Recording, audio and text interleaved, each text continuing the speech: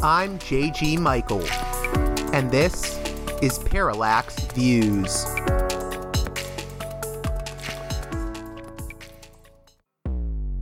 Hello, this is Mike Swanson. In a few moments, you're going to listen to another segment of Parallax Views. But before you do that, let me tell you about my new book, Why the Vietnam War. It's a sequel to my previous book called The War State, which has lots of positive reviews on Amazon. It's been out for years. But this one is a more detailed case study of how American empire and national security state operate using Vietnam. And I believe it shows also how things work today, how policy is actually made and why. So grab the book on Amazon.com, Why the Vietnam War.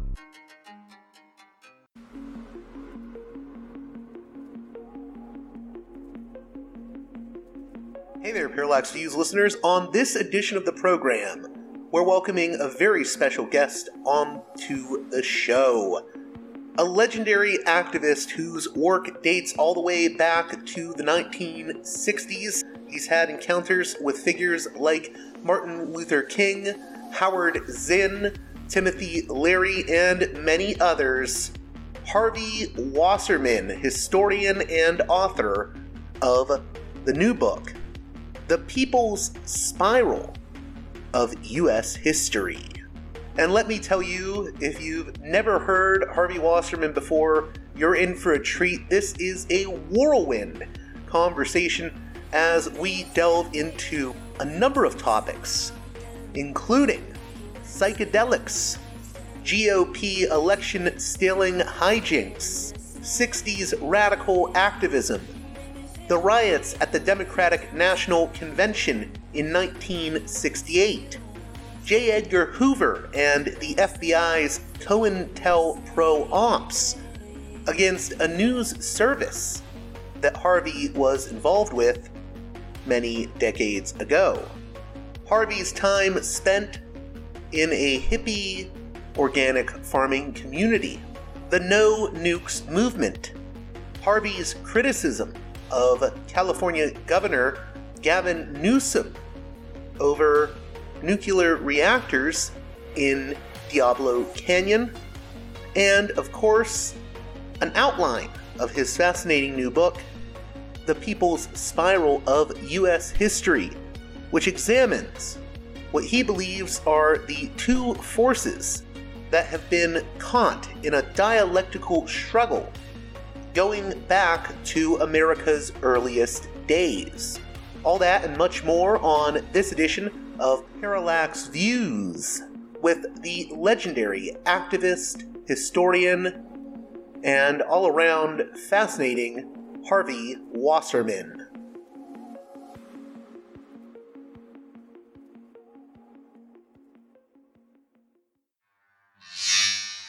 Welcome to Parallax Views, a guest that I've wanted to have on for quite some time now. He's worked with previous guest on this show and a friend of the show, Bob Petrakis. He's a perennial activist and the author of the new book that's entitled The People's Spiral of U.S. History. Harvey Sluggo Wasserman, how are you doing tonight? Good, great to see you. I hope you don't mind. I'm lying down. I just had knee surgery, so but it's great to be with you. I appreciate it. So just for my listeners, if you could give some background on how you got into the world of activism and the work you've been doing on issues like voting rights and nuclear issues. So I grew up in Columbus, Ohio. I was a junior in high school. I was captain of the high school tennis team, and my parents were quite liberal. The Kennedy supporters, actually, my parents were both born within a year and a mile of John Kennedy. And so when I was a junior, a friend of mine came to me and asked me if I would go to a demonstration against a segregated roller rink in Columbus. And so I did, and the three of us picketed, and we chanted, "Don't skate, integrate," and we won. They were forced to integrate.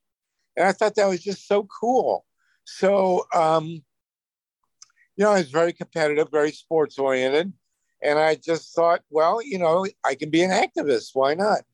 And I went to after that, I went to the University of Michigan and became active in the civil rights movement and in the anti-war movement. I actually went in 1966 as a reporter. I was a reporter for the school paper, the Michigan Daily. And they flew me down to Mississippi in the summer of 66, and I actually personally shook hands with Martin Luther King. It was very cool. What was that experience like, getting to meet King? Well, it was for a nanosecond. What shocked me about Martin Luther King was that I was taller than he was. Never occurred to me that I would be taller than Martin Luther King, but he was a very nice guy, very cordial. And it was quite an experience being in Grenada, Mississippi in 1966, marching with the civil rights movement. And I met Stokely Carmichael, also great activist. And then I was involved in the anti-war movement. I mean, they wanted to send me to Vietnam. I wasn't about to go. I did have one cool accidental experience. I was the editorial director of the Daily, which was a big paper. We came out every day and very well respected, more than 100 years of tradition. And so I controlled the editorial page. And I was also the campus stringer for the United Press, which was, a worldwide news service. This is, of course, before the days of the internet and before the days of the 24-hour news cycle. So I came in on a Saturday and I didn't have anything to put on the page. So I got a bunch of stuff off the wires, but the left side you had to write yourself. And I had been thinking for a while about writing an editorial for legalizing pot. I had never smoked pot. And I really didn't know much about it, but the guy before me, the editorial director, Jeff Goodman, he knew a lot. He had written a very good article for legalizing pot. And so I went back and I got it. And I took all his research and, rewrote it. And I filled the left side of the page. And we were done. It was a morning paper. So we locked down at 2 a.m. But when I finished it, I called the United Press, my bureau in Detroit. And I said, hey, you're not going to believe this, but some crazy hippie in Ann Arbor has just written an editorial for legalizing pot. And he said, oh my God, send us a story about it.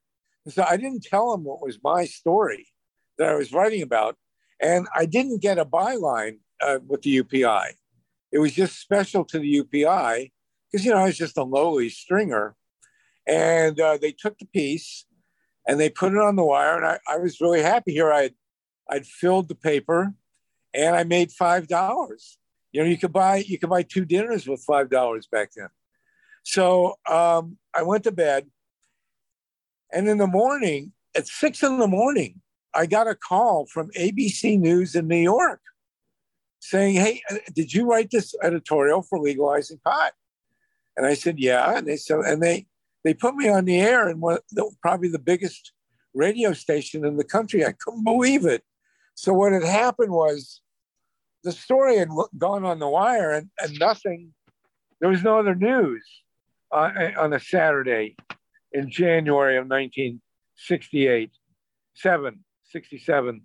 So it was like it went in every newspaper in the world because all these newspapers had big Sunday editions and they didn't have anything to put in them.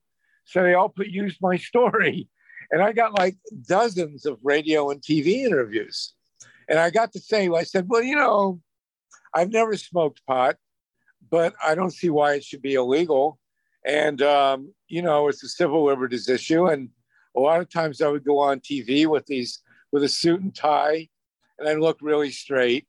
And I didn't smoke pot until after the news died down, went on about 3-4 weeks. And then Then when it was over, I smoked pot.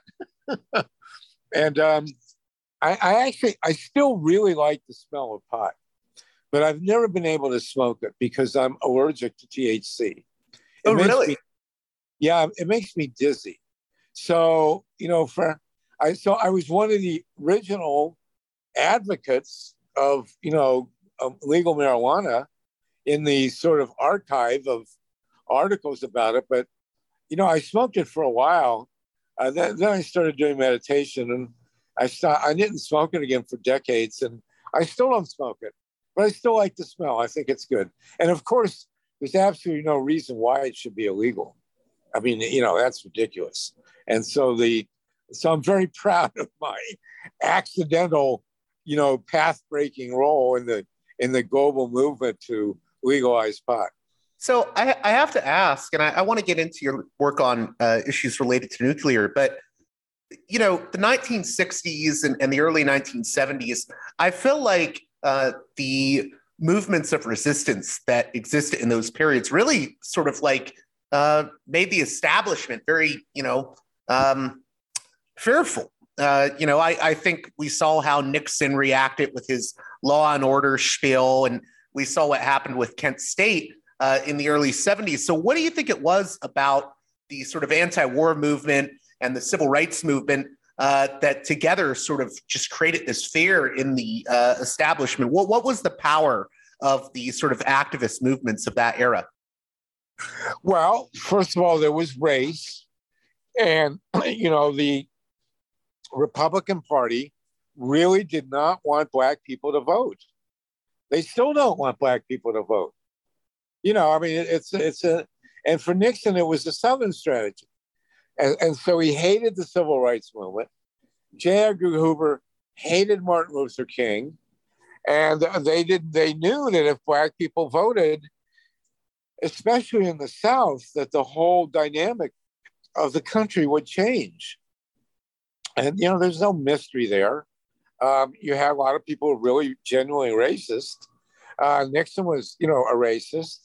But more importantly, he could count the votes. And, many of the Deep South states, Alabama, Mississippi, the Carolinas, Georgia, Florida, they all had 25 to 40% Black people.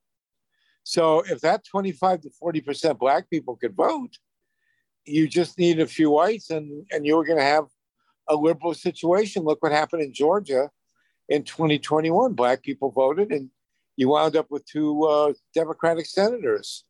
So the drug war at the same time, and there's a very famous quote about this, and it's in my book, The People's Spiral of U.S. History, where one of Nixon's advisors, John Ehrlichman, who was an awful guy, but he turned out to be an actual environmentalist, weirdly enough. But he said, look, we knew that marijuana wasn't a problem. We knew it wasn't addictive, all this stuff. But we also knew that Black people and young people smoked it. So we knew if we made it illegal, we could arrest them and bust up their communities and really, screw them up. And they did. I mean, from the early 1970s until the present, more than 40 million people, that's 40 million people were arrested for pot and other drugs. And they used that to cripple the anti-war and the civil rights movements. So that was, that was a big part of it. Also, smoking pot really did change your mind. I mean, there's a fabulous series out now based on the book by Michael Pollan called How to Change Your Mind. And pot really did change people how they thought, as did LSD. I took LSD a half dozen times, and mushrooms and peyote, and they really did make a difference in our view of the world. I mean, the bottom line is that I was born the last day of 45, so I was right in the thick of it, and we set out to do two things. We set out to revolutionize the culture and to end the empire. And we did revolutionize the culture. I mean, the culture, it's hard for you young people to really get a grasp on it, but the culture of America today is completely different than it was in the 50s and 60s. You know, you didn't talk about being gay. You didn't have interracial marriage. You didn't have rock and roll. I mean, yeah, you didn't have people smoking pot. You didn't have open sex. I mean, you know, it was just a whole other world, and we changed it totally. But we didn't succeed in ending the empire, and that's what we got to do now. So if you could, and I want to get into the title of your book, The People's Spiral. I like that it feels like a little bit of a reference to Howard Zinn there, The People's History. But before we get into that, what do you mean by the empire? Like when you're discussing the issue of, say, imperialism or empire with someone that, you know, doesn't think about America in terms of being an empire, how do you explain that to them? Like what do we mean when we say the empire? Well, it's a country that has a gargantuan military, and it goes around conquering other countries, or at very least overthrowing their governments and putting in people that the corporations like. I mean, that's the American empire. My book, The People's Spiral, is in fact built on Howard Zinn, The People's History of the United States, and on a contemporary of his, equally brilliant, named William Appleman Williams, who was a socialist historian at Wisconsin. And William Appleman Williams had a book called The Contours of American History. And it put out a cycles theory, which I really liked. And then in 1970, I adopted it and still believe in it. And so I knew Howard Zinn. And in 1970, I was a grad student. My ambition in life was to be a college professor. And I had a Woodrow Wilson Fellowship to the University of Chicago in 1967, 68. And that's when the convention happened, the Chicago Convention. And I got really radicalized. And I... For people that don't know, could you talk about the Chicago Convention? That was like with the so-called riots happened. Well, what happened was that the Democratic Party was running the war in Vietnam. And, you know, the great liberal Lyndon Johnson, who was doing the Great Society, tragically got us into the war in Vietnam. It was outrageous and just completely unnecessary and a real horrible, you know, a wrong turn. And so on the one hand, while we think, you know, my mother's mantra at the end of her life was thank God for Medicare. On the other hand, Johnson did a lot of really great things for civil rights and for social welfare, but he you know, got us into the war and wouldn't get out, for God's sakes. So we come to, and he wouldn't listen to us. And so I was draft eligible. I was 21 in 1967. And the Democratic Convention for the National Party was in Chicago in 1968 in August. And we, you know, the anti-war movement, which is very big, told the city of Chicago that we were going to come demonstrate. There's a pretty good docudrama about this called The Chicago 7, about the trial.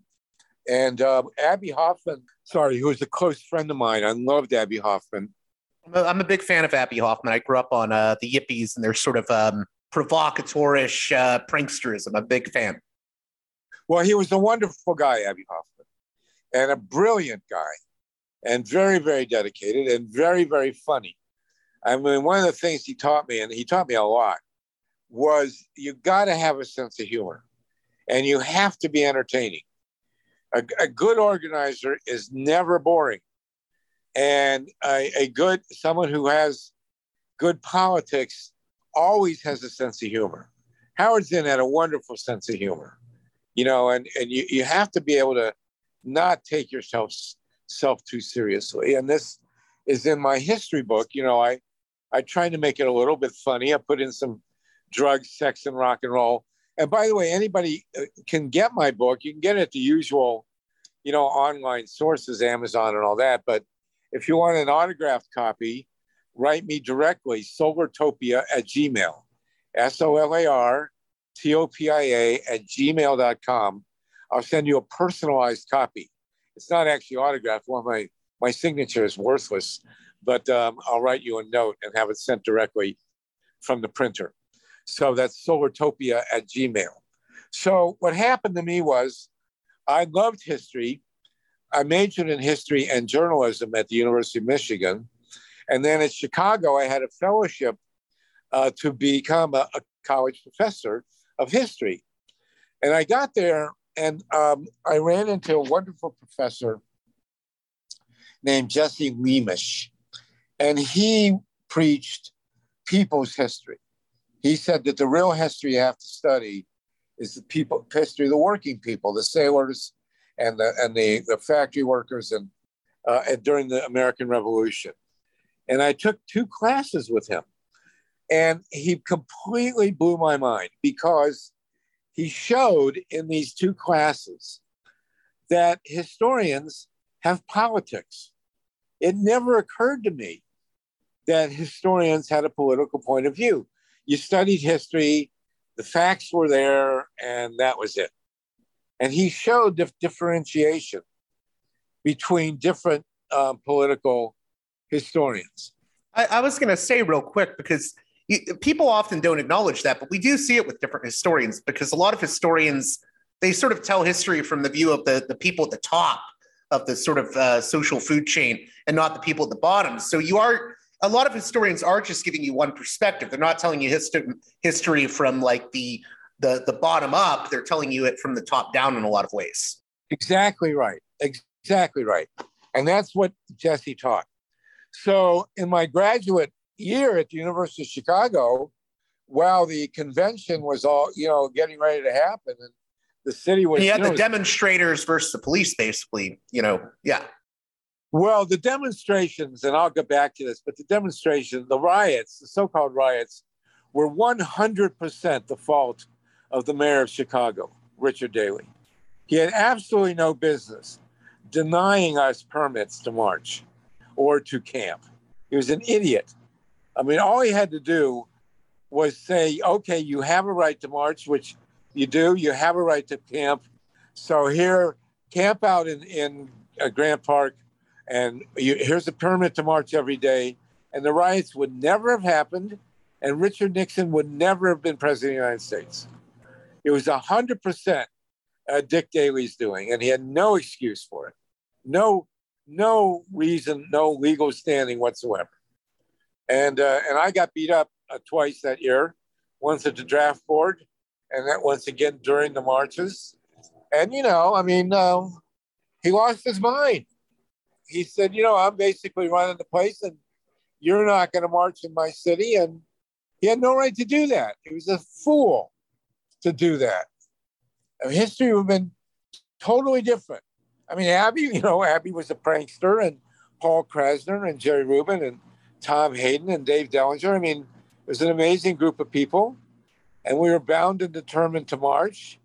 And all he had to say was, sure, go ahead, march. What do I care? And I'll give you police protection, and that was it. It would have been nothing. And Nixon never would have won that election if Daley had done that. And it's all explained in my history book. But I was there. And one thing about my history book is I make it clear what my opinions are. And where I was a participant I participated in many of the demonstrations during the Vietnam War, and I helped form an organic farm. And I was very clear in my opposition to the war in Vietnam, and I make that clear in the history book. You got to tell people where you stand. So, based on Jesse Leamish's lectures, I reread all the history books that I'd ever read, including Howard Zinn's stuff, and as I said, William Appleton Williams. And then, as I say, I got beat up at the demonstrations, and I managed to avoid going to Vietnam. I took LSD at my physical, and they really didn't want me. And I also took LSD in the visitors gallery of the United States Senate. That was very interesting. I don't know if I'm the only person who's ever done that, but Oh, it's really, first of all, it's a beautiful building. It was kind of like an oh wow moment. You're sitting up there. It's like being in the Sistine Chapel, you know. And I was looking at the ceiling and listening to him blab away. And, you know, I was there for about 2 hours. And then finally I said, okay, well, that was fun. And I left. So, you know, but I then went up, I wound up, it's a long story, but I wound up on a hippie farm in Massachusetts. And at this farm, I decided I was going to write my own history of the United States. And so what I did was, I'm going to change positions here, so I may lose your video a little bit, right? No problem. So my uncle owned a bookstore in Boston, and I went to the libraries and I got tons and tons of books, and I decided to write my own so-called, my title was A People's History of the United States. And very, very humble of me at the age of 22 to decide I was going to write a history of the United States. I mean, really, it was very ridiculous, but I didn't know anything about U.S. history, really, except, you know, a few college courses. But anyway, I wound up getting completely entranced with the period between 1860 and 1920. And I did I spent a year and a half on it. And I wrote a whole bunch of pages because I fell in love with like Eugene V. Debs and the socialists and the populist farmers and the workers. And, you know, it's a fascinating period. Yeah, Debs is a personal hero of mine. Well, he became my guy. You know, I didn't know nobody ever taught us about Eugene V. Debs. You know, I studied history, U.S. history. I majored in it at the University of Michigan and then at the University of Chicago. Nobody ever taught us about Eugene V. Debs and the socialist movement. I mean, come on, you know. So anyway, I wrote a couple hundred pages, and I was sending it to all these publishers. And they were writing me letters like, oh, you know, come on, drop dead, never call us again, blah, blah, blah. But I did have interest at Harper and Row. And I sent a copy to Howard Zinn. And I had never met Howard at the time, but he was at Boston University. And he wrote me back a very nice letter on a single sheet of paper saying he hoped that the book would get published. So I showed the letter, and of course, Howard was quite famous. I showed the letter to the head of the paperback division at Harper and Row. And he said to me, he said, your book makes no sense whatsoever to us. We don't know what you're trying to do here. But if Howard Zinn will write the introduction, we'll publish it. He was a very smart guy. And Howard said, yeah. And they paid Howard $500. They paid me $2,000. And I wanted to call the book, as I said, The People's Spiral History of the United States. And they said, no, come on, who are you? You're 20 or 22 years old. Who's going to pay attention to that?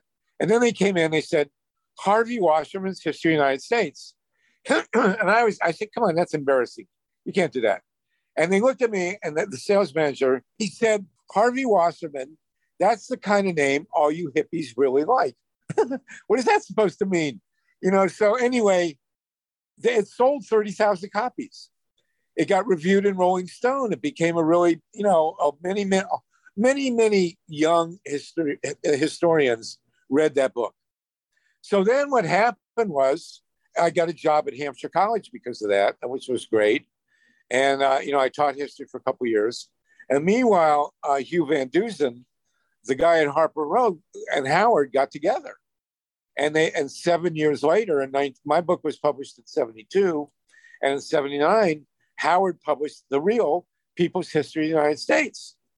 And it sold 2 million copies. It's the best-selling history of the United States in the history of the United States. And, you know, it was phenomenal. So then, you know, all 50 years later, I finally did settle down. I had a very interesting career, a tremendous. I lived on the hippie farm for 14 years, Was that And like a cooperative living sort of experiment type farm, or? I wouldn't. I'll tell you the story in a minute. It was just a flat out, completely out there, unique experience. But I taught at Hampshire College, and then I lived on the hippie farm, and we started the anti-nuclear movement, the no nukes movement. And then many things happened, and I went back to Columbus, Ohio for 30 years.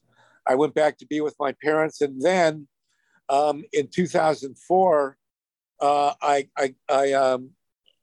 wife and I got married in 1988, and we had 5 daughters, and we raised them in Columbus. And then in 2004, from 2004 to 2017, I taught college at two schools in Columbus, Ohio.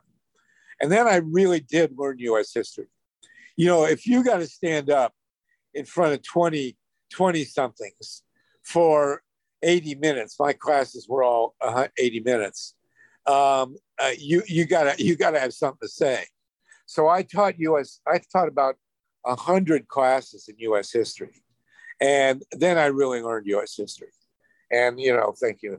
And I really did develop a credible knowledge of the history of our country. And then in 2017, I stopped teaching. I really lucked out because I stopped right before the COVID. And I spent 3 years writing the People's Spiral of U.S. History. It was incredibly gratifying, and I love the book. It's about 220 pages, 8.5 by 11. It's got like 70 illustrations, and I just said whatever the hell I wanted. And it's very opinionated and very unique. And it does have a spiral theory about it. It does explain U.S. history in terms of 6 spirals, 6 cycles, which got shorter and make a spiral. And I can explain it, very easily, basically. But I'll tell you my life story, and then we'll get to it. So what happened then was I was living on this hippie farm, and we had been part of a radical news service. It was in Washington, D.C., and then in New York. It was called Liberation News Service. And we were very influential. People loved our stuff, and we were drugs, sex, and rock and roll. And we didn't care. We just wrote anything we felt like. And we were really, really good, and people liked our stuff. We had 400 subscribers, and our articles were being run in underground papers all over the country. So we were infiltrated by the FBI. And this is not a conspiracy theory. Well, it is a conspiracy theory, but it happens to be true because we have COINTELPRO and all that stuff. Yeah. Yeah, COINTELPRO. And there were FBI agents who infiltrated the organization. And we moved to New York after the Columbia demonstrations in 1968. And then push come to shove, what happened was we were infiltrated by really nasty people who were anti-gay. Some of them were great people. Actually, some of the people who were on the other side in the faction fight became friends of mine and still are. And there's a great movie about this, which you should see and your listeners should see. It's called Liberation News Service Under the Ground. You should put it in the chat, and you should see it. It's about 80 minutes. It was produced by Rhode Island Public Public TV, rather. And anyway, so we were given, in the middle of this, we got, the Beatles gave us Magical Mystery Tour, which was their little video that they made that went with the album. And they gave it, and we showed it at the Fillmore East in Manhattan. And our side took the money, and we absconded with the news service, but it was legal because we owned the news service. And to this day, I hate faction fighting. I hate infighting on the left. And we just decided to heck with it. And we went up and we bought this gorgeous farm in Western Massachusetts, outside of Amherst. And we wound up there. We ran the news service for a while. And then, we became hippies, and we learned to farm. One of the first decisions we made was to not use chemicals on the garden. And we used something called the Organic Gardening Handbook. And, It worked. It was fantastic. And then this is what's called the law of unintended consequences. It's my favorite part of history, right? J. Edgar Hoover personally was involved in breaking up our news service. And he thought he was really being cool and really smart and hurting the left. In fact, what happened was we had this split, and the other group stayed in New York, and they ran the news service for 8 years, and it was actually very good. So he broke up the news service, but he didn't destroy it. In fact, we wound up on this farm in Western Massachusetts.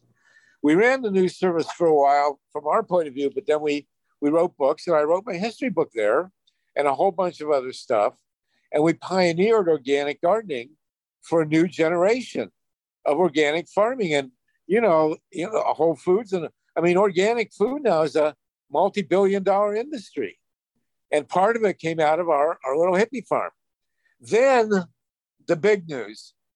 In December of 1973, the local utility announced that they were going to build a double nuclear power plant 4 miles from our house.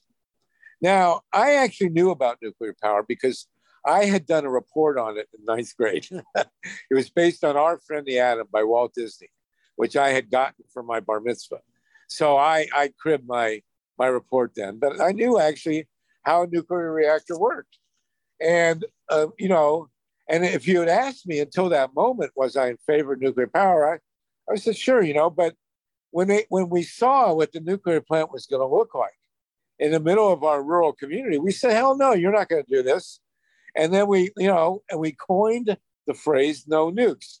If you've ever seen a no nukes bumper sticker or a t-shirt, I have an archive of my stuff at UMass, and I actually have in this archive the very first no nukes t-shirt because I had to test the silk screen. And so I tested the silk screen on this ratty old t-shirt, and I kept it. And I still have no nukes t-shirts. You'll notice, by the way, t-shirt I'm wearing is from Woodstock. So I do not remember if I was at the first Woodstock, but I was definitely at the second one because I spoke there. So at any rate, there were people who were against nuclear power, but we started the no nukes movement. We coined that phrase, and we told them that they were not going to build this nuclear plant. Nobody gave us a snowball's chance of stopping them, but we did. And the Montague nuclear power plant was never built. They never even brought in the bulldozers. And where they were going to build it is a nature conservancy, where you can go and lie down in the grass and look up at the sky and everything's groovy, So I have spent the last almost 50 years, 1973 to 2023, it'll be 50 years next year, fighting nuclear power.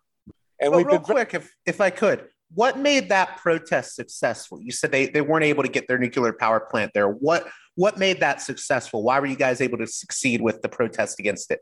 Because we were able to show the ratepayers, the people who paid electric bills to this utility, that building a nuclear plant was going to cost them a fortune because it made no economic sense whatsoever.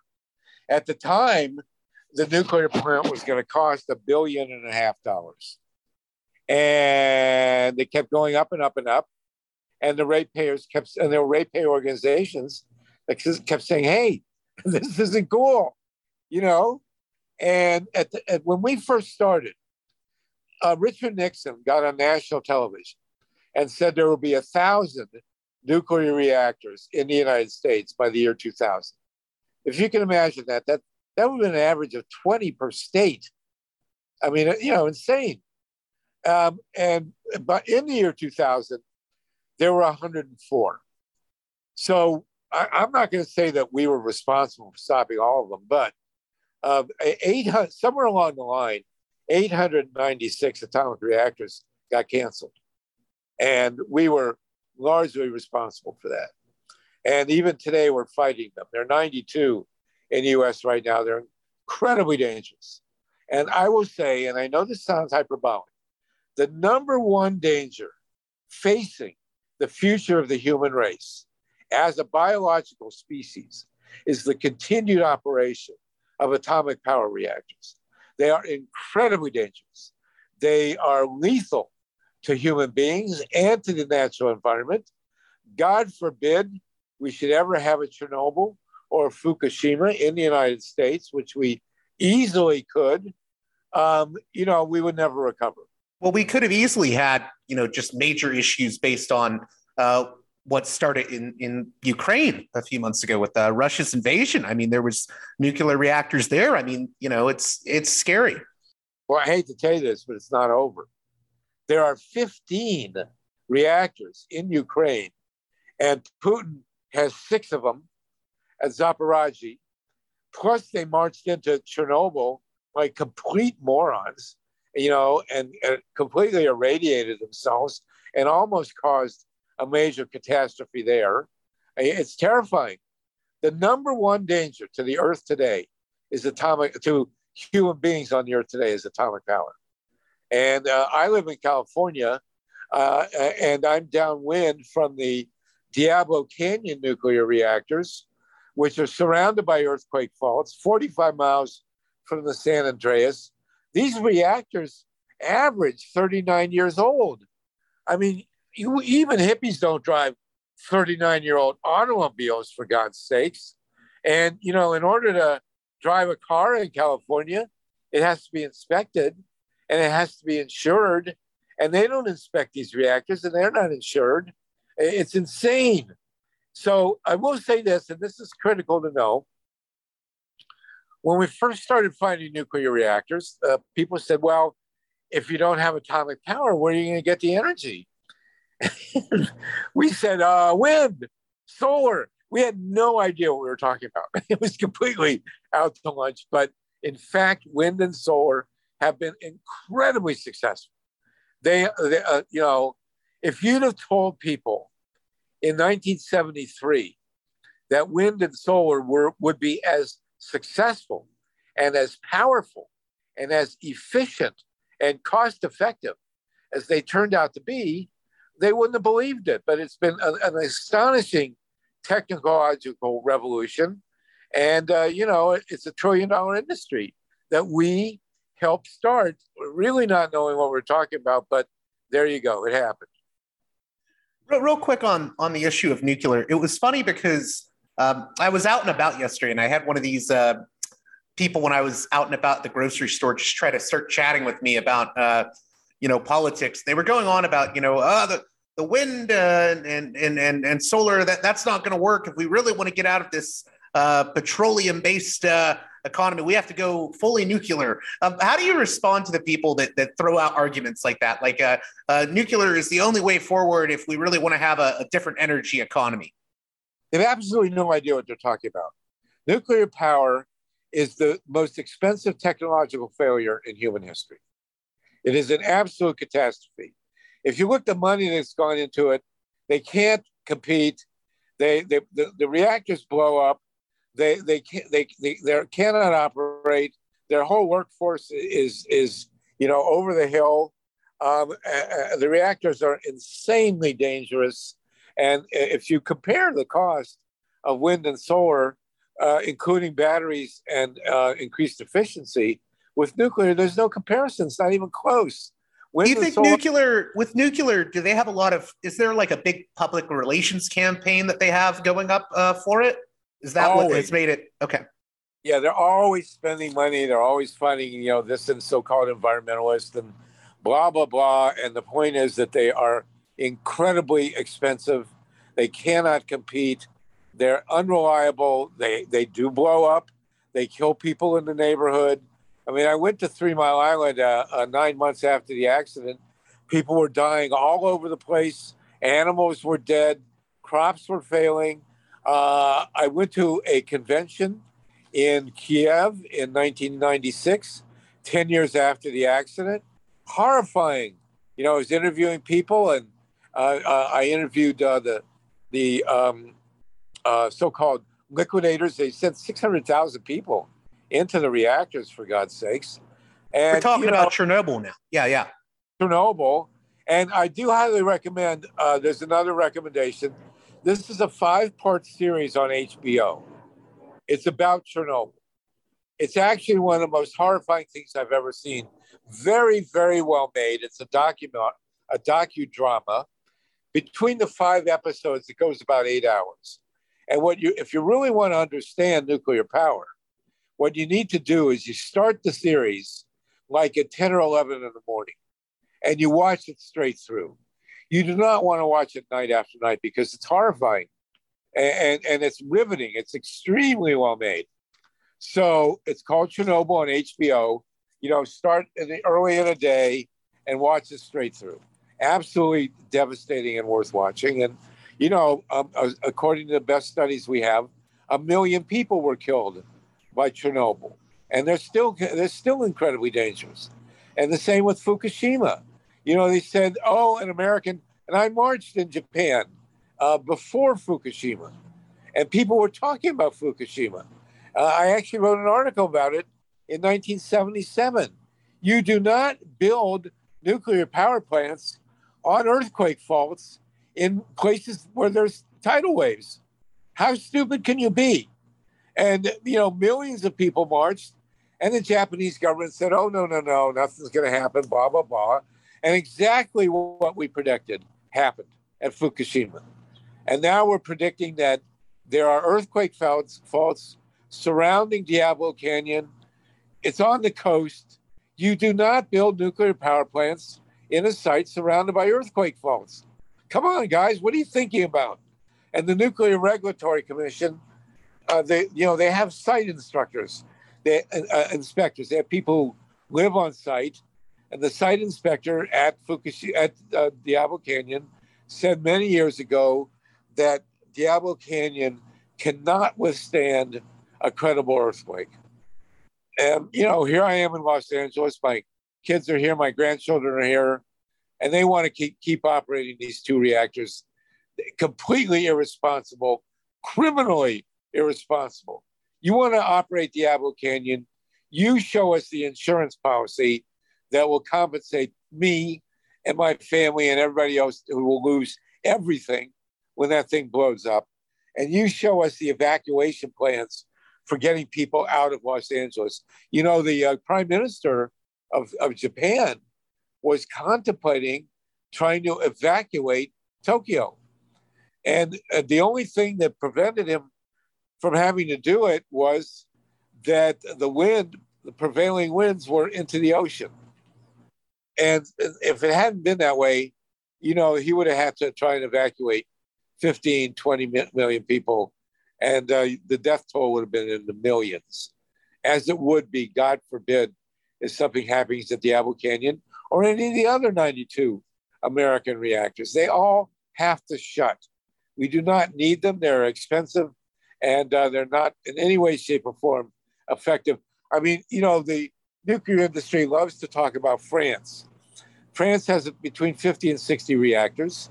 They're American design, Westinghouse, and France was getting 70, 80% of electricity from its power plants, nuclear plants.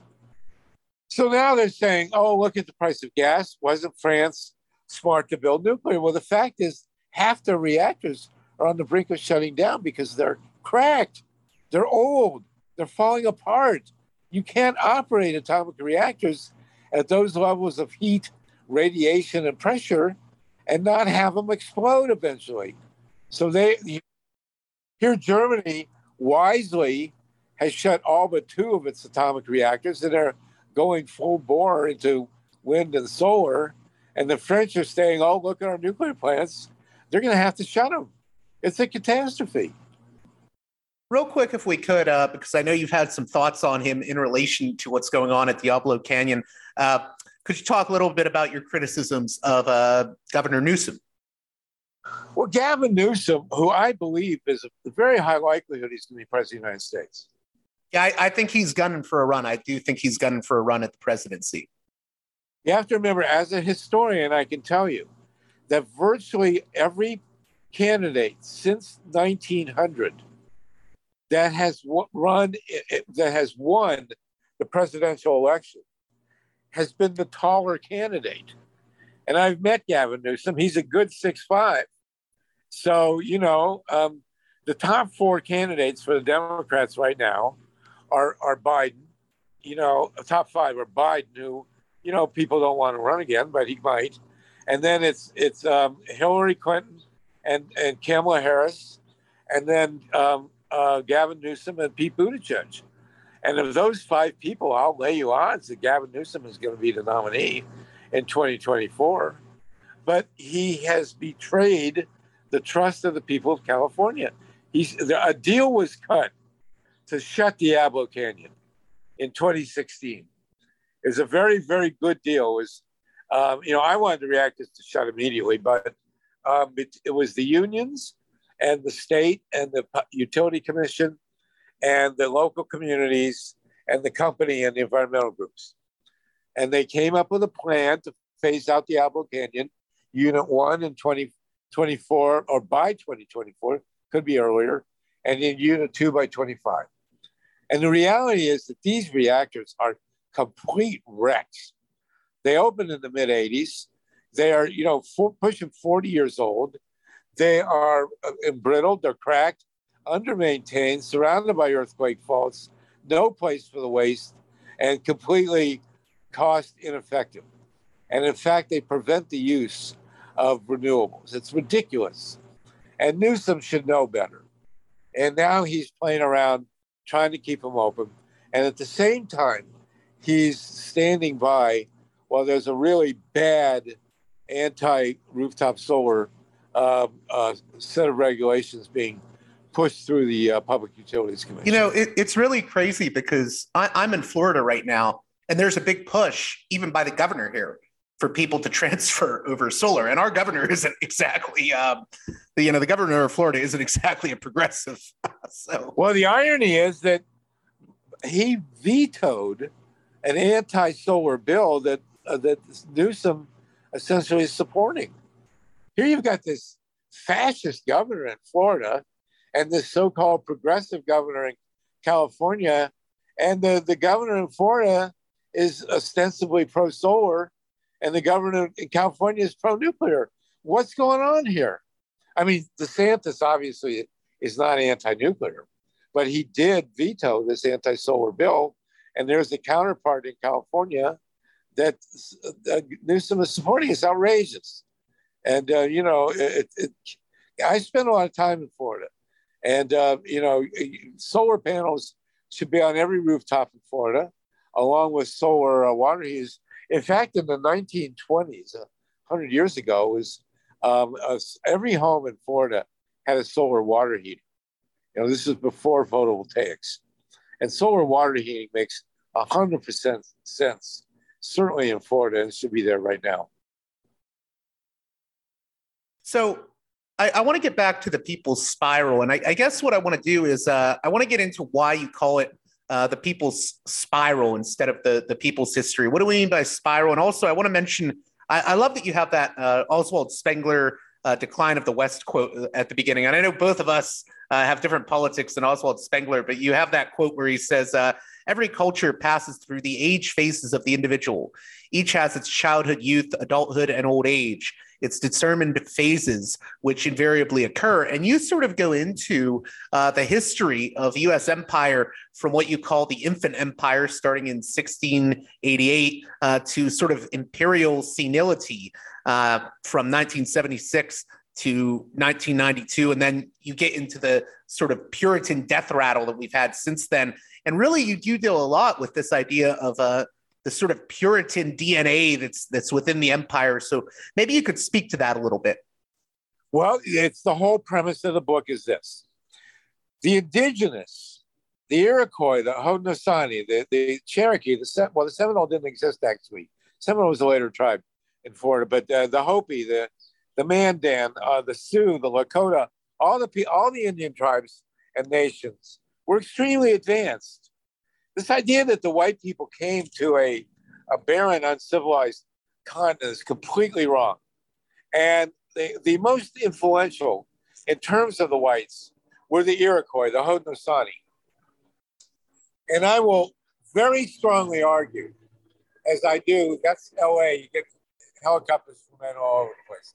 So the Haudenosaunee, the people of the Longhouse who lived between what's now Buffalo and Albany, across upstate New York.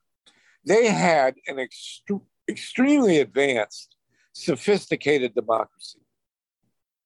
You can make the case that the Haudenosaunee Confederacy, which Ben Franklin said ran better than the British Parliament, and he wasn't kidding, was the most advanced democracy in the history of the world.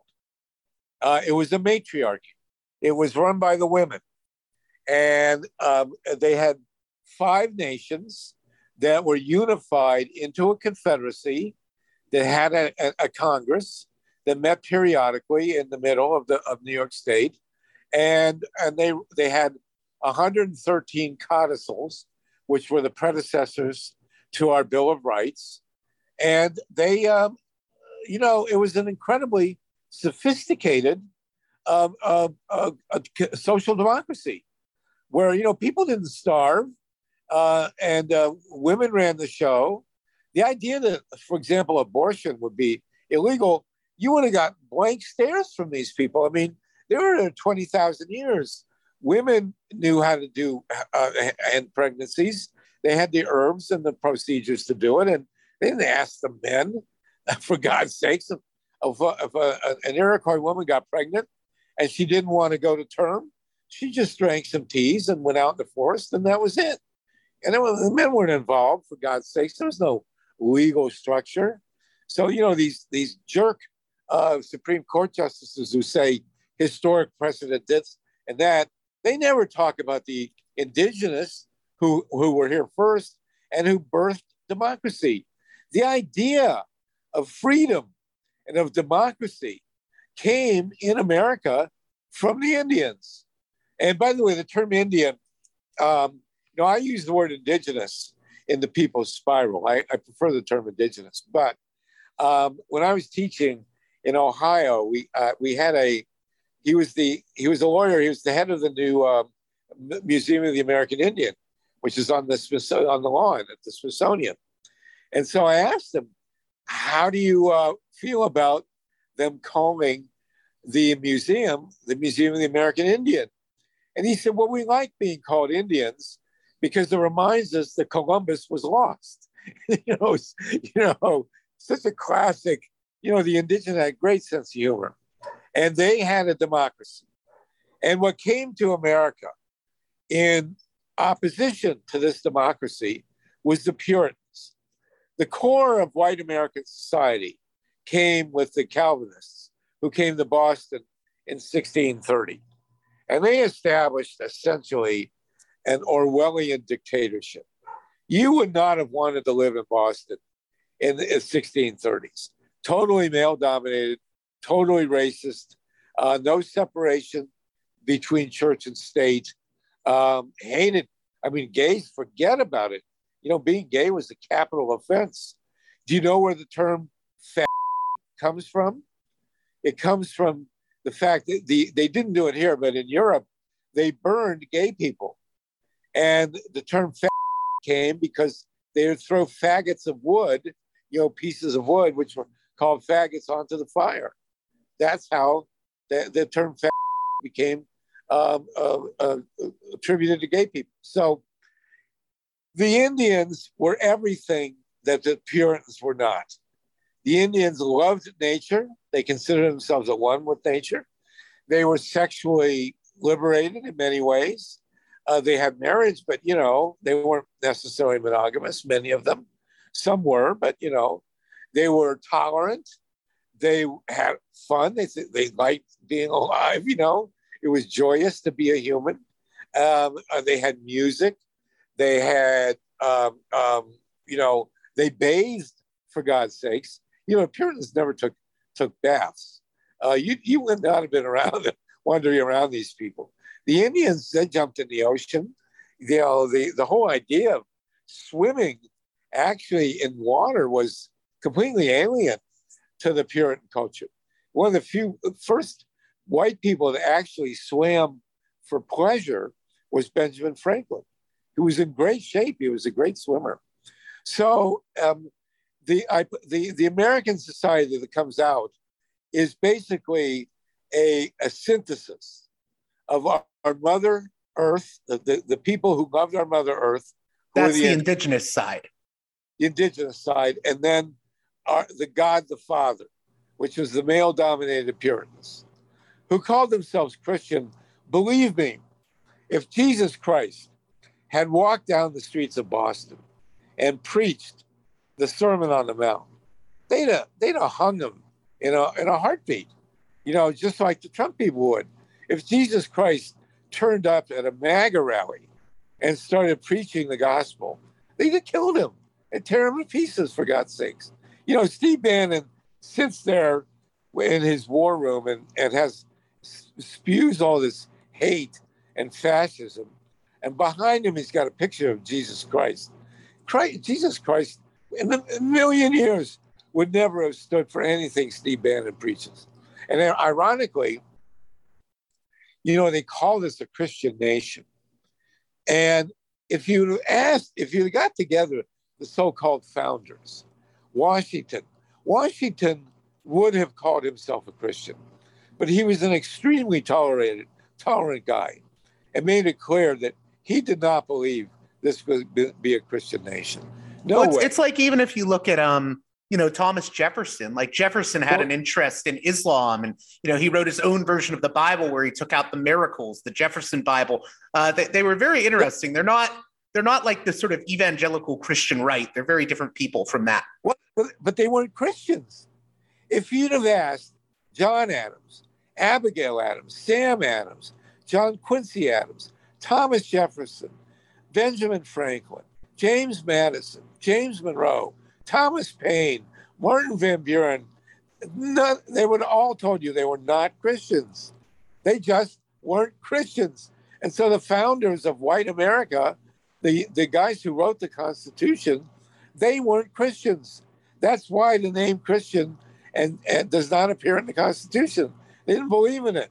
And as you said, Thomas Jefferson in 1820 published a book called The Life and Morals of Jesus of Nazareth. And he was a big fan of Jesus, as was most of the hippies. He was a man of peace. He preached love, nonviolence. And, Jefferson wrote this book simultaneously in English, French, Latin, and Greek. Only Thomas Jefferson could have done that. So Thomas Jefferson, he took the New Testament and he wrote the life of Jesus, but he subtracted, as you say, the resurrection and all the miracles. Lincoln allegedly wrote the story of Jesus, and again, omitted the resurrection, didn't believe in it. So, what you have then in early America is you have a synthesis. On the one hand, you've got the indigenous, who were very, very civilized and who understood the needs of a social democracy. And then on the other hand, you have the Puritans, who hated social democracy. They hated democracy. They did not respect people who didn't have money. They were extremely racist and, viewed the Black people and the indigenous and the Jews, by the way, as, subhuman.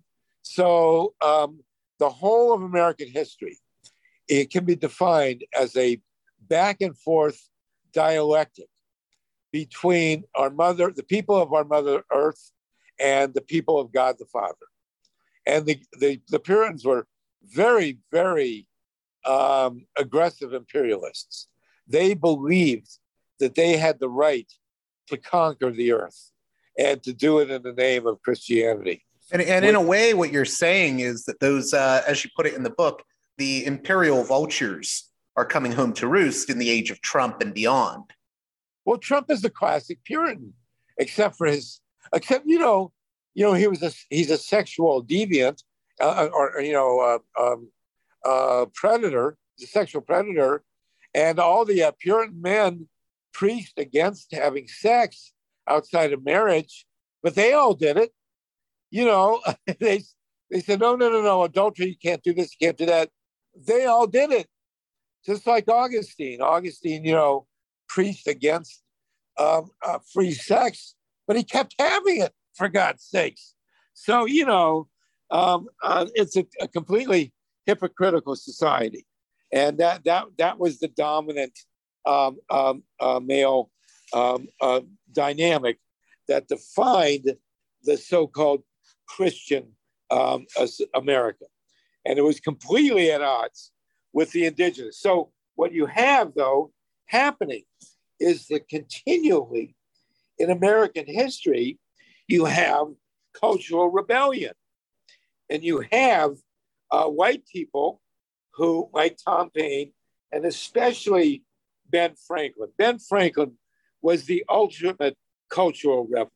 Ben Franklin loved women, did not believe. He was part of a little thing called the Hellfire Club, too. Rebel is in his... He believed in democracy. He was a social democrat, Ben Franklin. He was the first major white abolitionist who opposed slavery. He was a total genius.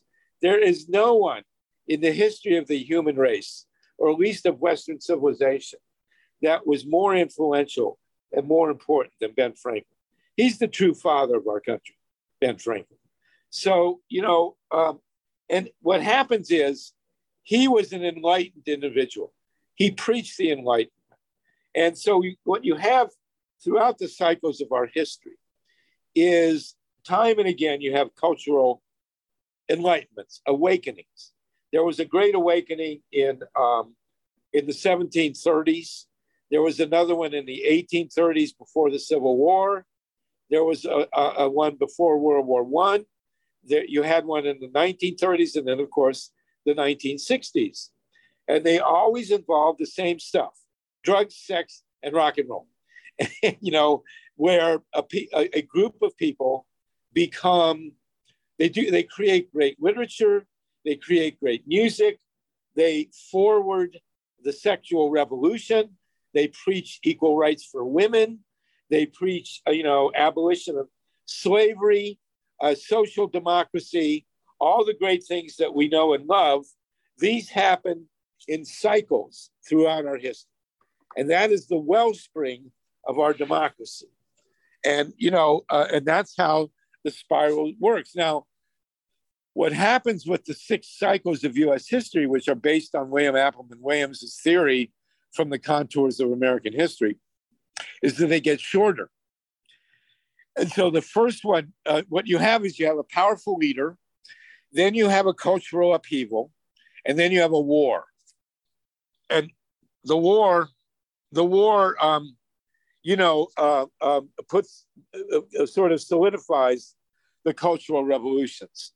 And in these wars, terrible things happen.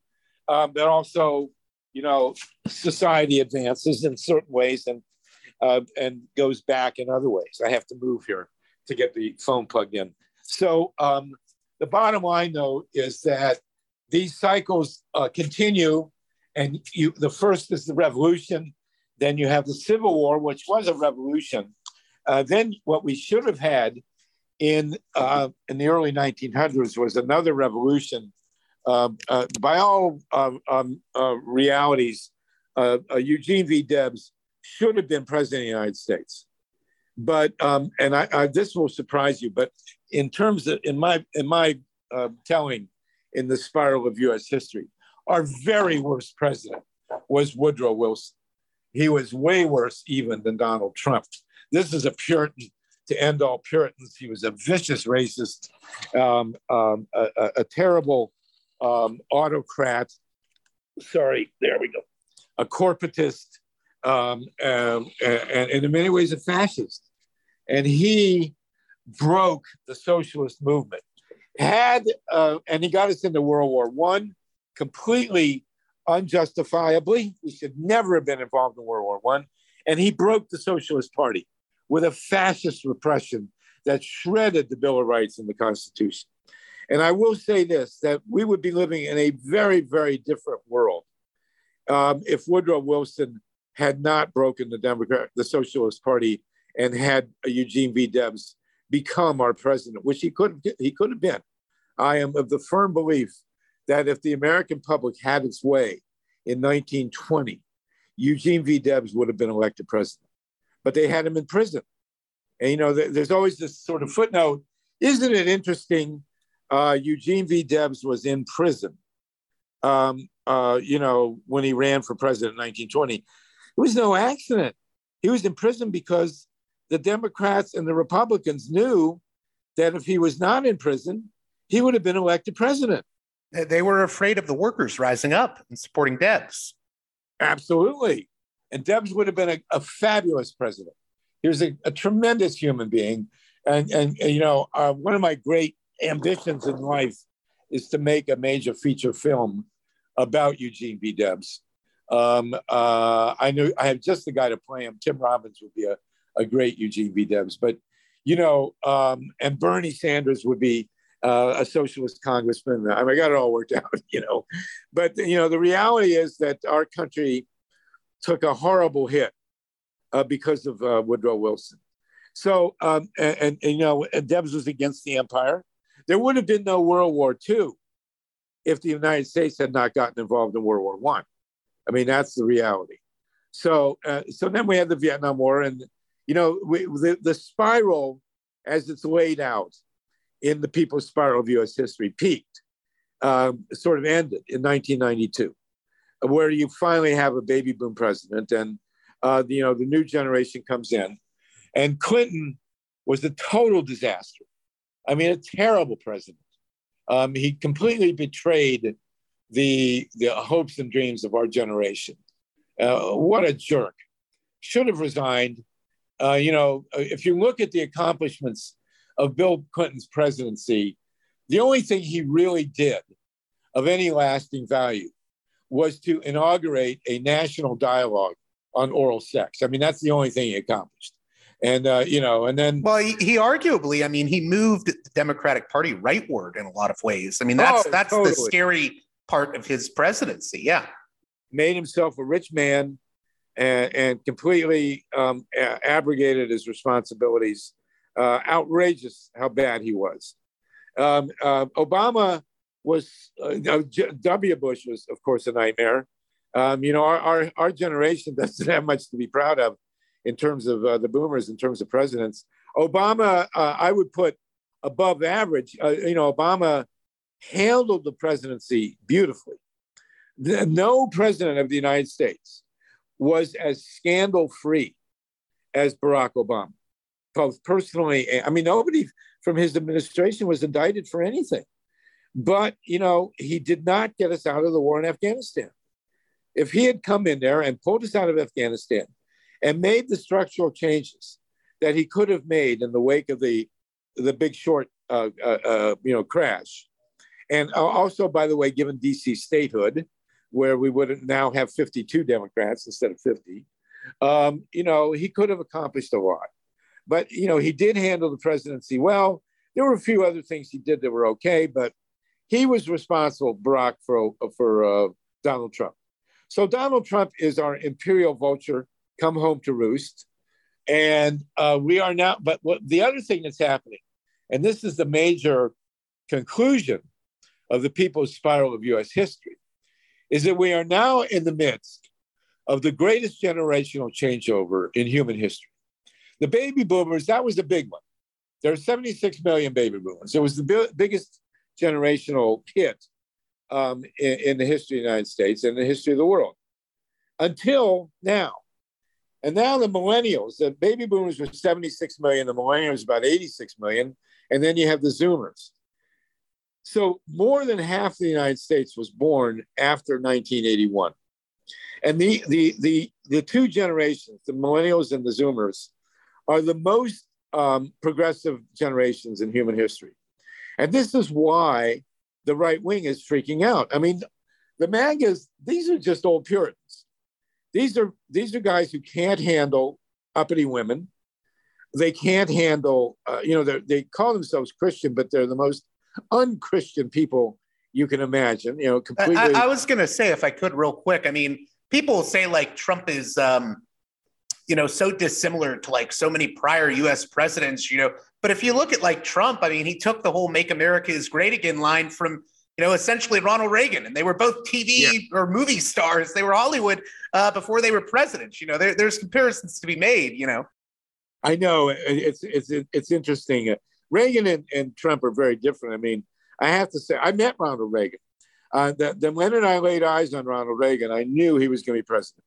I also met George H.W. Bush, and very cordial. We had a nice conversation, and you could see how he could be president too. But the bottom line is that these guys, the MAGA, dates straight out of 1630s Boston.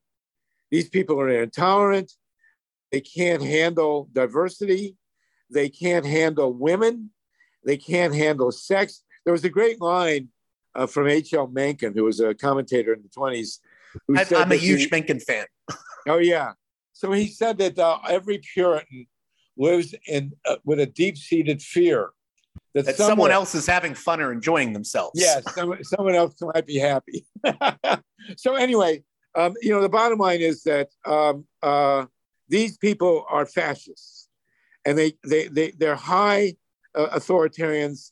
There's something about their psychological makeup. They can't handle democracy, and they can't handle people who can't handle them, and so this is their last gasp. And, we're now on the brink of having a divine right of kings being claimed by the U.S. Supreme Court. And, but they're not going to pull it off because there's one small problem. And this is the conclusion of the People's Spiral. Well, there are a couple of things. Number one, we did succeed in revolutionizing the culture. And in fact, there's a famous line. There was a right-wing guy named Paul Weyrich. He was a conservative Catholic. And in 1991, he's very, very influential. He gets up in front of a right-wing convention and he says, look, we have lost the culture war. We're not going to give up. We're going to keep fighting. We want to keep subjugating women and, stamp out drug, sex, and rock and roll. But the bottom line is we have lost the culture war. And they did. They lost the culture war. And so you had this brief rise of the evangelicals in the early 2000s, but the evangelical movement is falling apart. It's dropped in half. It's aging. The young people, I can't imagine why, are not becoming evangelicals. This overturn of Roe v. Wade. It's insane. It's insane. And as I say, the indigenous women practiced abortion and controlled their own bodies for 20,000 years. Before the whites came. So forget about it. So the bottom line is that they can't win because they don't have the population on their side. The principal difference between Trump and Hitler is A, Hitler spoke better German, and B, Germany was not a diverse country and they had no democratic tradition. So Hitler could pull off in Germany what Trump and Bannon cannot pull off in the United States. I mean, we're going to suffer some bad times. There's going to be some fascism here. There's no doubt about it. But the country does not like them. The majority of the millennials and the Zoomers grew up in a society that we revolutionized, tolerant of gay people, tolerant of interracial marriage, not particularly racist, as a matter of fact. Well, tolerant of women's bodily autonomy as well. I mean, a number of things. Yeah. Yeah. And also, hugely interracial. I mean, you have millions and millions now of interracial human beings that did not exist 50 years ago. So, and also understanding the environment. So, the big difference with the indigenous was that they considered and still consider themselves inseparable from the natural environment, whereas the Puritans consider themselves superior to the natural environment. Very clear. The Puritan mystique is that they are superior to Mother Earth and that they're here to subjugate the earth, and then we're going to have all this Mishigas and the final battle and the Armageddon, and then we're going to take off out into space. And Earth is like a way station. Whereas those of us, who embrace the indigenous culture, understand that we have one Earth to live on, and we love this Earth, and it's beautiful, and it nurtures us. And I will conclude that rap, as my book concludes, with the importance of mushrooms. There's a movie all you guys got to see. It's called Fantastic Fungi, and it's about the power of mushrooms. And there's a whole school. I don't know if you know the stoned ape theory, but the theory is I'm familiar, but go ahead. Yeah. I heard Terence McKenna speak, actually. Really? And, oh my gosh. Yeah. And I've met Tim Leary a number of times, by the way. He was very cool. Tim Leary was a really cool guy. I've always lived by that motto that Tim Leary had. Think for yourself and don't trust authority. Yes, on tune in, drop out. And I'll give you a little hint. I once heard him speak at a pagan gathering, and the topic of his talk was, what do women want? And so he gets up there, and there are about 50 people in a tent. And he says, I'm not going to talk about that, but, ask me afterwards. And he just gave this fabulous rambling rap. It's wonderful. I wish I could see it again. And then so at the end, somebody says, okay, man, what do women want? And he goes, everything. Only Tim Leary could have gotten away with saying that. So anyway, the bottom line is this. Mushrooms have changed society and human consciousness. The stoned ape theory is that the chimpanzees, whose DNA is virtually identical to humans, by the way. A chimpanzee DNA is very, very 99.9% identical to humans. So they're living in the trees. And then there was a climate crisis, and they had to go out into the savannah. And in the savannah, there were animal droppings, and mushrooms grew on the animal droppings. And they ate the mushrooms, and their psyches changed. That's the stoned ape theory. So the bottom line is, and you'll love this, this is my favorite of all unintended consequences, okay? The CIA, well, LSD was invented in the 1945. It was discovered by a guy named Albert Hoffman. At Sandoz, right? And he lived to be 102. And I'm going to recommend a movie to you, which you can see, Albert Hoffman. So Albert Hoffman was tasked by Sandoz to invent a drug that would treat postpartum depression, right? So they knew about this thing called ergot, which I know about because ergot is a fungus that grows on badly stored grain. And there's a theory that the witch trials, the hysteria... Right, the Salem witch... I was just going to say, a lot of people say the Salem witch trials were caused by ergot poisoning. Yeah. Well, it's very... it's credible. And this fungus is psychedelic. This term psychedelic was invented much, much later. I'm going to tell you the name of the film, and I want everybody watching you to see it. It's a 4-part documentary. It's on, I think it's on Netflix or Hulu. It's easily available. And it's called How to Change Your Mind. How to Change Your Mind. Put it in the chat.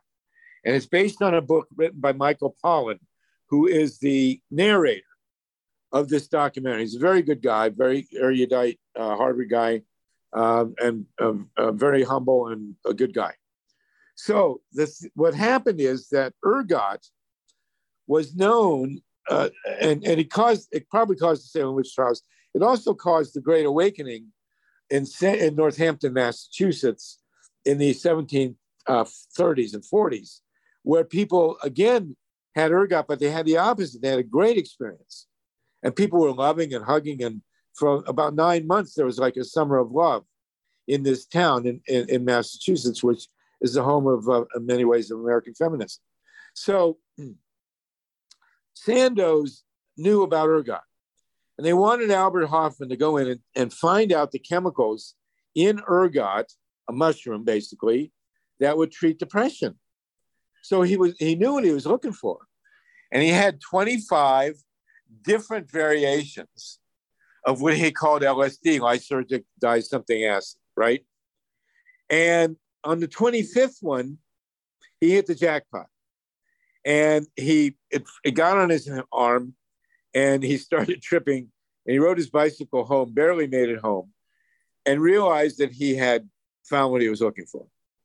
Now, there was simultaneously, many, many white people were aware of the psychedelic powers of mushrooms. there was actually a prominent banker, a New York banker named Gordon Wasson, who studied mushrooms. And he went down to Mexico, to this town called Huatla, Huatla, and he encountered a woman named Maria, oh God, her name escapes me, it always does. And she introduced him to the psychedelic mushrooms. Now, that Maria Sabina that you're thinking of? Maria Sabina, yes. I always remember Sabina, and I have a hard time with. I always remember Maria, and I have a hard time with Sabina. So she introduced Gordon Wasson to psychedelic mushrooms. Now, they were known. I mean, the Spaniards, when they came, they stomped out. They wanted to stamp out the psychedelic culture because it was a threat to their religion. It was called, flesh of the gods, these mushrooms. And so, anyway, she gives him the mushrooms. He understands that. He writes a big piece for Life magazine. Tens of millions of people were introduced to psychedelic mushrooms in the 1950s in America. So, and then of course, and then you have Sandoz. Sandoz was sending everybody LSD. They wanted people to test it. They didn't know quite what to do with what they had. It was like when Microsoft sent out, the code and to DOS. They wanted everybody to use it. And then they've come to some kind of commercial reality. So in the midst of all this, the CIA gets wind of LSD.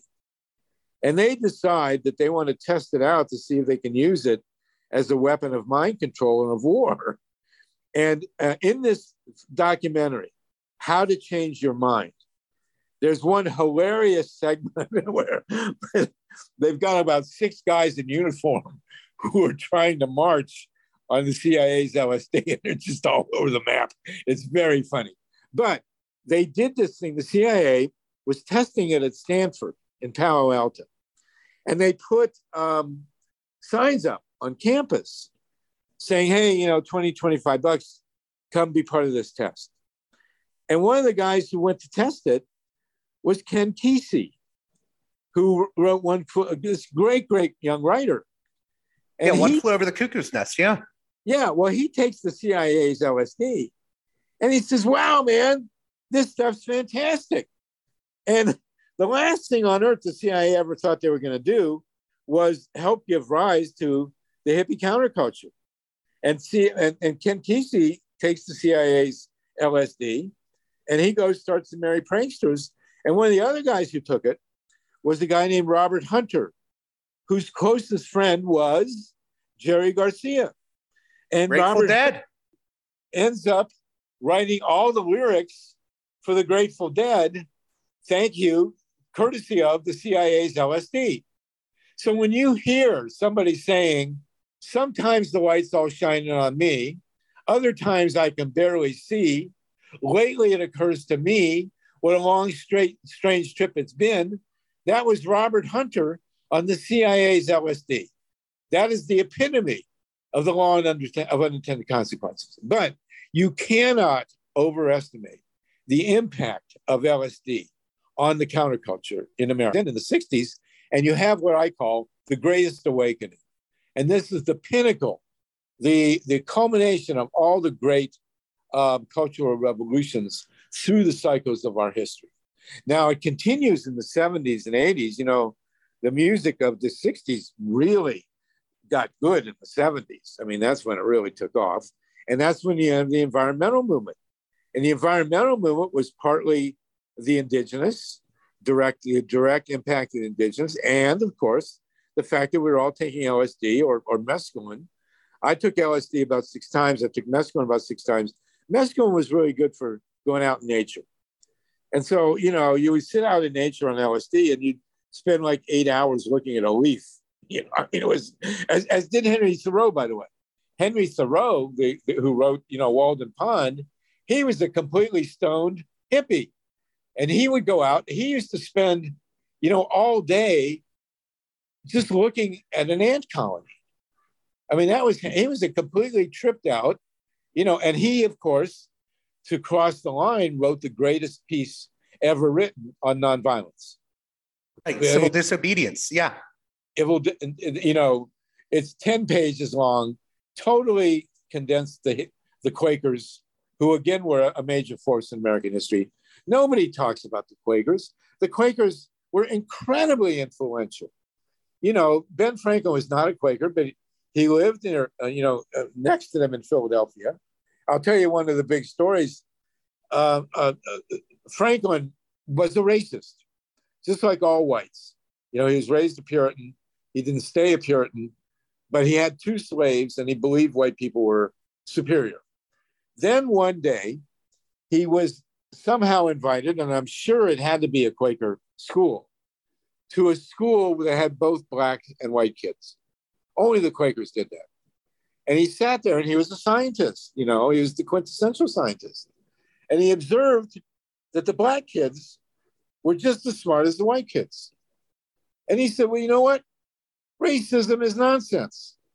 These black kids are they're human. And he stopped being a racist. He freed his slaves and he became America's most influential abolitionist. That's the kind of stuff that I love about the spiral of our history. So the point is now that we are at the peak. The American Puritans are dying out. It is the Puritan death rattle. Puritanism hasn't exactly sold with the American public. You know who's the Puritan is? Putin. Putin's a classic Puritan, you know, piece of garbage that he is. He and Trump are, you know, soulmates. And so the question is, will we survive the environmental damage being done by the residual Puritan culture long enough to, you know, make our ability of the human race in the indigenous form to survive? And then survival means solartopia. Exactly. So because we have, well, the great surprise, and there are surprises, as I said, is that, you know, when we were first fighting nuclear, we advocated solar and wind. We have no idea what we're talking about, but it has exceeded all expectations. Clearly, nature provides us with the means of survival. And the means of a post-industrial society to survive is completely bound up with wind, solar, batteries, increased efficiency, and organic agriculture. That is the basis of our ability to survive on this planet. And, you know, it's going to be a close call. I will tell you also, by the way, there is only one way to control population. You know, there's been all this talk about the population explosion and too many people and all that. The only way that the population levels off and starts to drop is with empowerment of women. It's the great irony. If women are educated and empowered and you know, have the ability to support themselves in a fair economy and are in control of the families, population levels out to exactly what the earth can sustain. And so as women are empowered and take more control in our societies worldwide, the population will level off. Real quick, I just had 2 things I wanted to ask you real quick, if you have time. Sure. So the first, since you had mentioned Timothy Leary and you said you've met him, and you did mention the sort of CIA and MK Ultra stuff, there's always these conspiracy theories that Leary was working for the CIA. I'm just curious what you think of those, because I've always thought Leary was sort of on our side of things. Leary was in his own world. And, you know, Tim Leary lived on Tim Leary's planet. And working with the CIA by spreading LSD? I mean, if he was, more power to him, you know? I mean, come on, you know? Let's face it, Tim Leary was... One thing Tim Leary did that people should note is he made a very conscious effort to never be photographed not smiling. You may find a picture or 2 of him, but they put him through hell. I mean, they threw him in prison. They deported him. I mean, they made his life really hard. But he was never seen not smiling. I mean, you got to remember, there's always a dynamic involved. Tim Leary was a PhD psychiatrist who got into LSD. He was also Irish. I mean, he was so Irish, and Richard Alpert, Baba Ram Dass becomes a Buddhist and this and that. He was really Jewish. He was just a nice Jewish boy who became a great pioneering intellectual, And you look at Putin. Putin is many, many things like Stalin. Stalin was a communist. Come on, he wasn't a communist. He was a czar. Putin is a czar. These guys are Russians. Mao was a communist. He was an emperor. He was a Chinese emperor. So, they're always multidimensionals. We are Americans.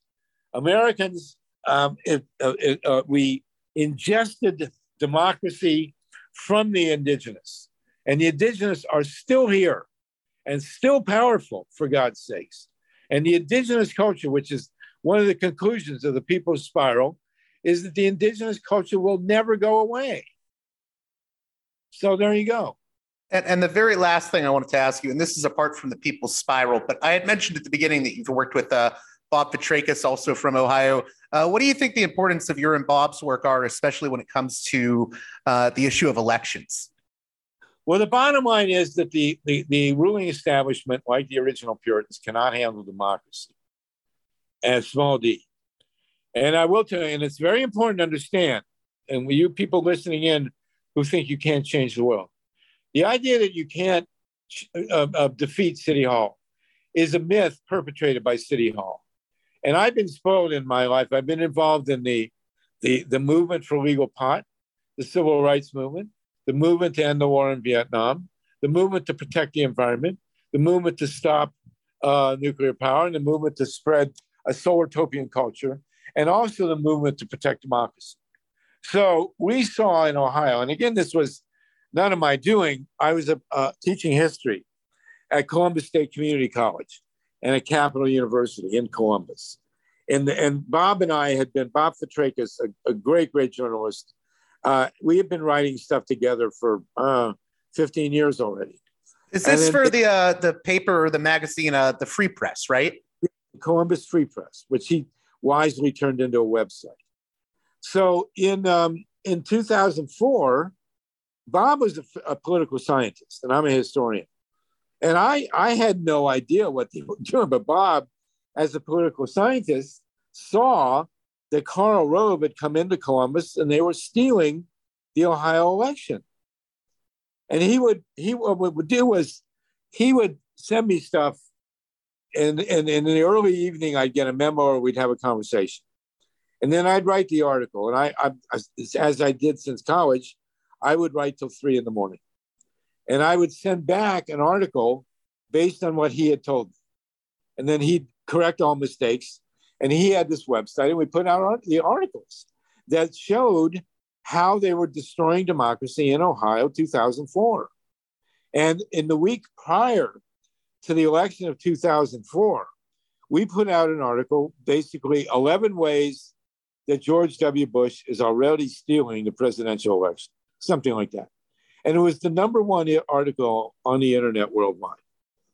And then they, in fact, stole it. They did steal the 2004 election. So and this is really, I'm trying not to make this sound too triumphant, but it's what happened. So our big demand was for hand-counted, hand-marked, mailed-in paper ballots. And we saw in Columbus and in Ohio and many other states that the voting machines that had been put in after the 2000 election were corruptible and hackable and could be stolen. The elections could be stolen, and they were. And this is even aside from all the stuff about hanging chads in the 2000 election. We're talking about 2004. Yeah. Right. In 2000, the year 2000, Bev Harris showed that there was tremendous fraud in the voting machines in Florida. And then Greg Palast showed that Jeb Bush, the governor, the brother of George W., eliminated tens and tens of thousands of people of color from the voter rolls. Ralph Nader had nothing to do with the theft of the 2000 election in Florida. And the Democrats worthless as they are, spent, decades screaming at Ralph Nader, wasn't his doing. If they should have been screaming at Jeb Bush, he's the one who stole the election. So our awareness was heightened by what Greg reported from Florida 2000. And then in 2004, we saw all the things they did. And, it was a second bite at the apple because of what Greg had done. So after 2004, we began a social movement demanding hand-counted paper ballots. And Obama really bought into our stuff. He never credited us, nobody ever did.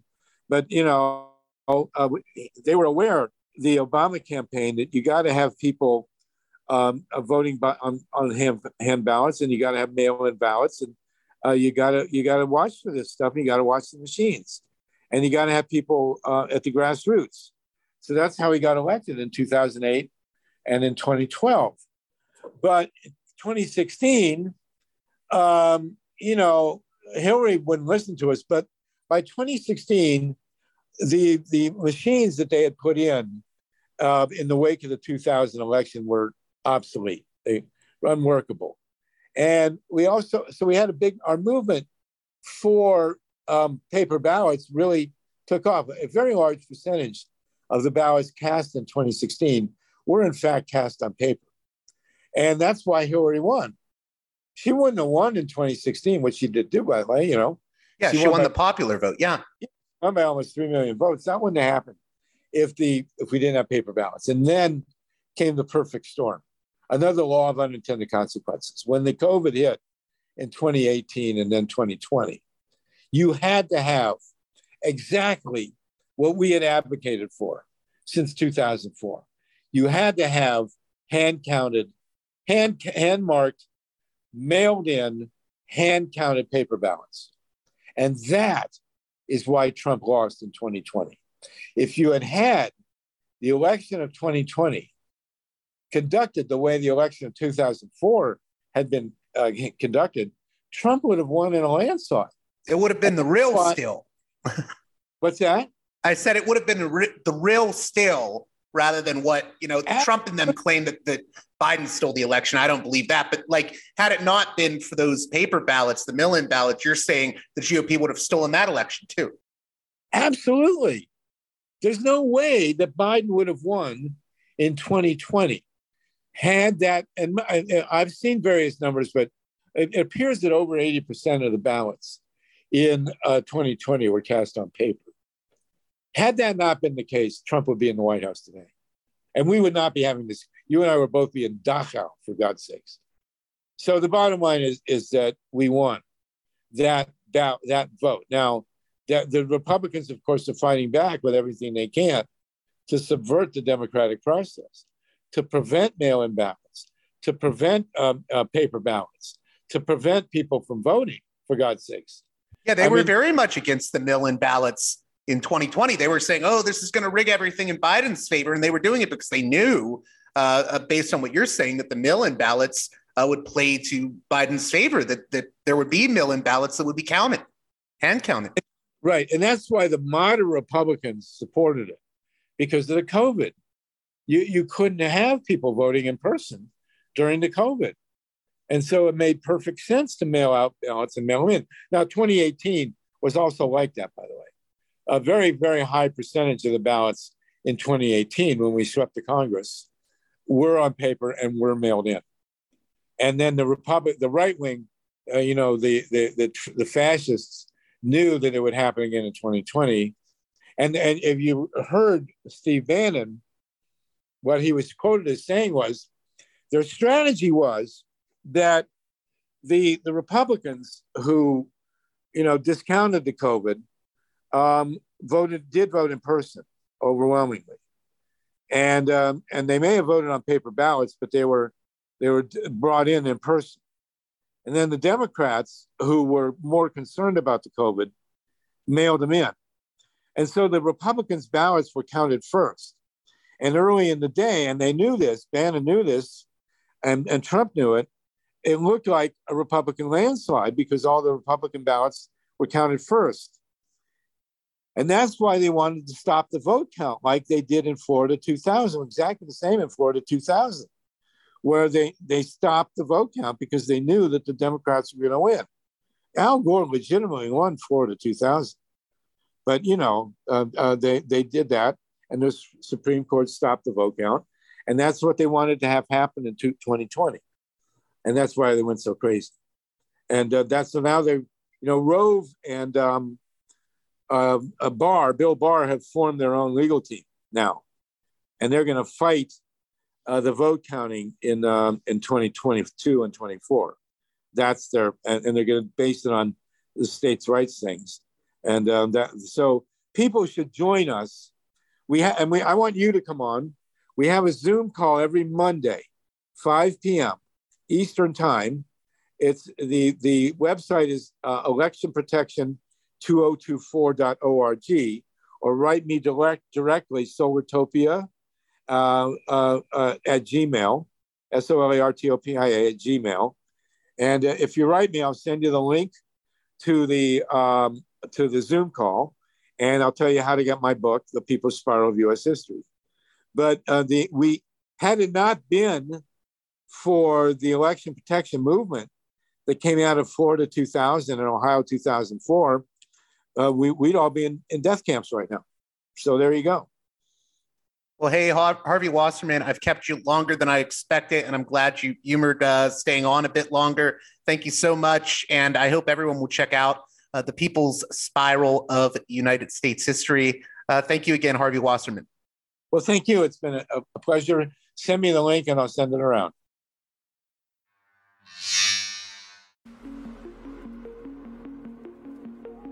Well, that does it for this edition of Parallax Views.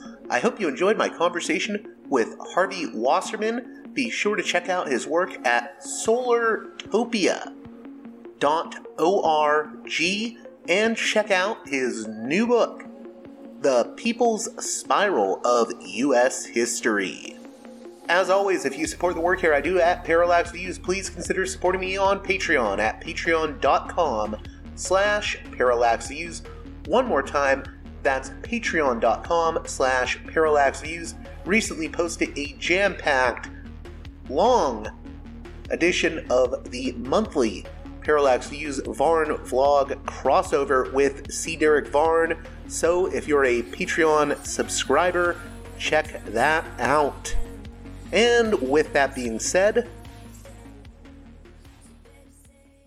until next time, you've been listening to Parallax Views with Parallax Views to Parallax Views with Parallax Views.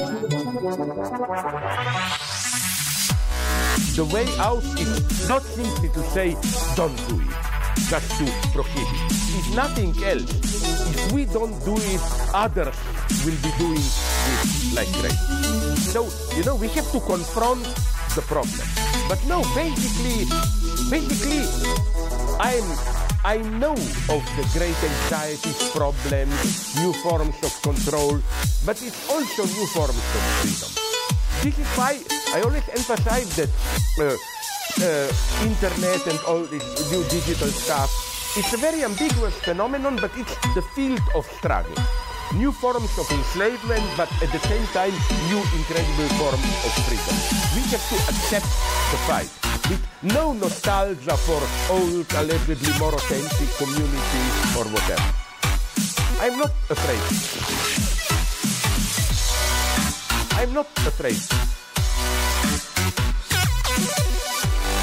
I'm not afraid. I'm not afraid.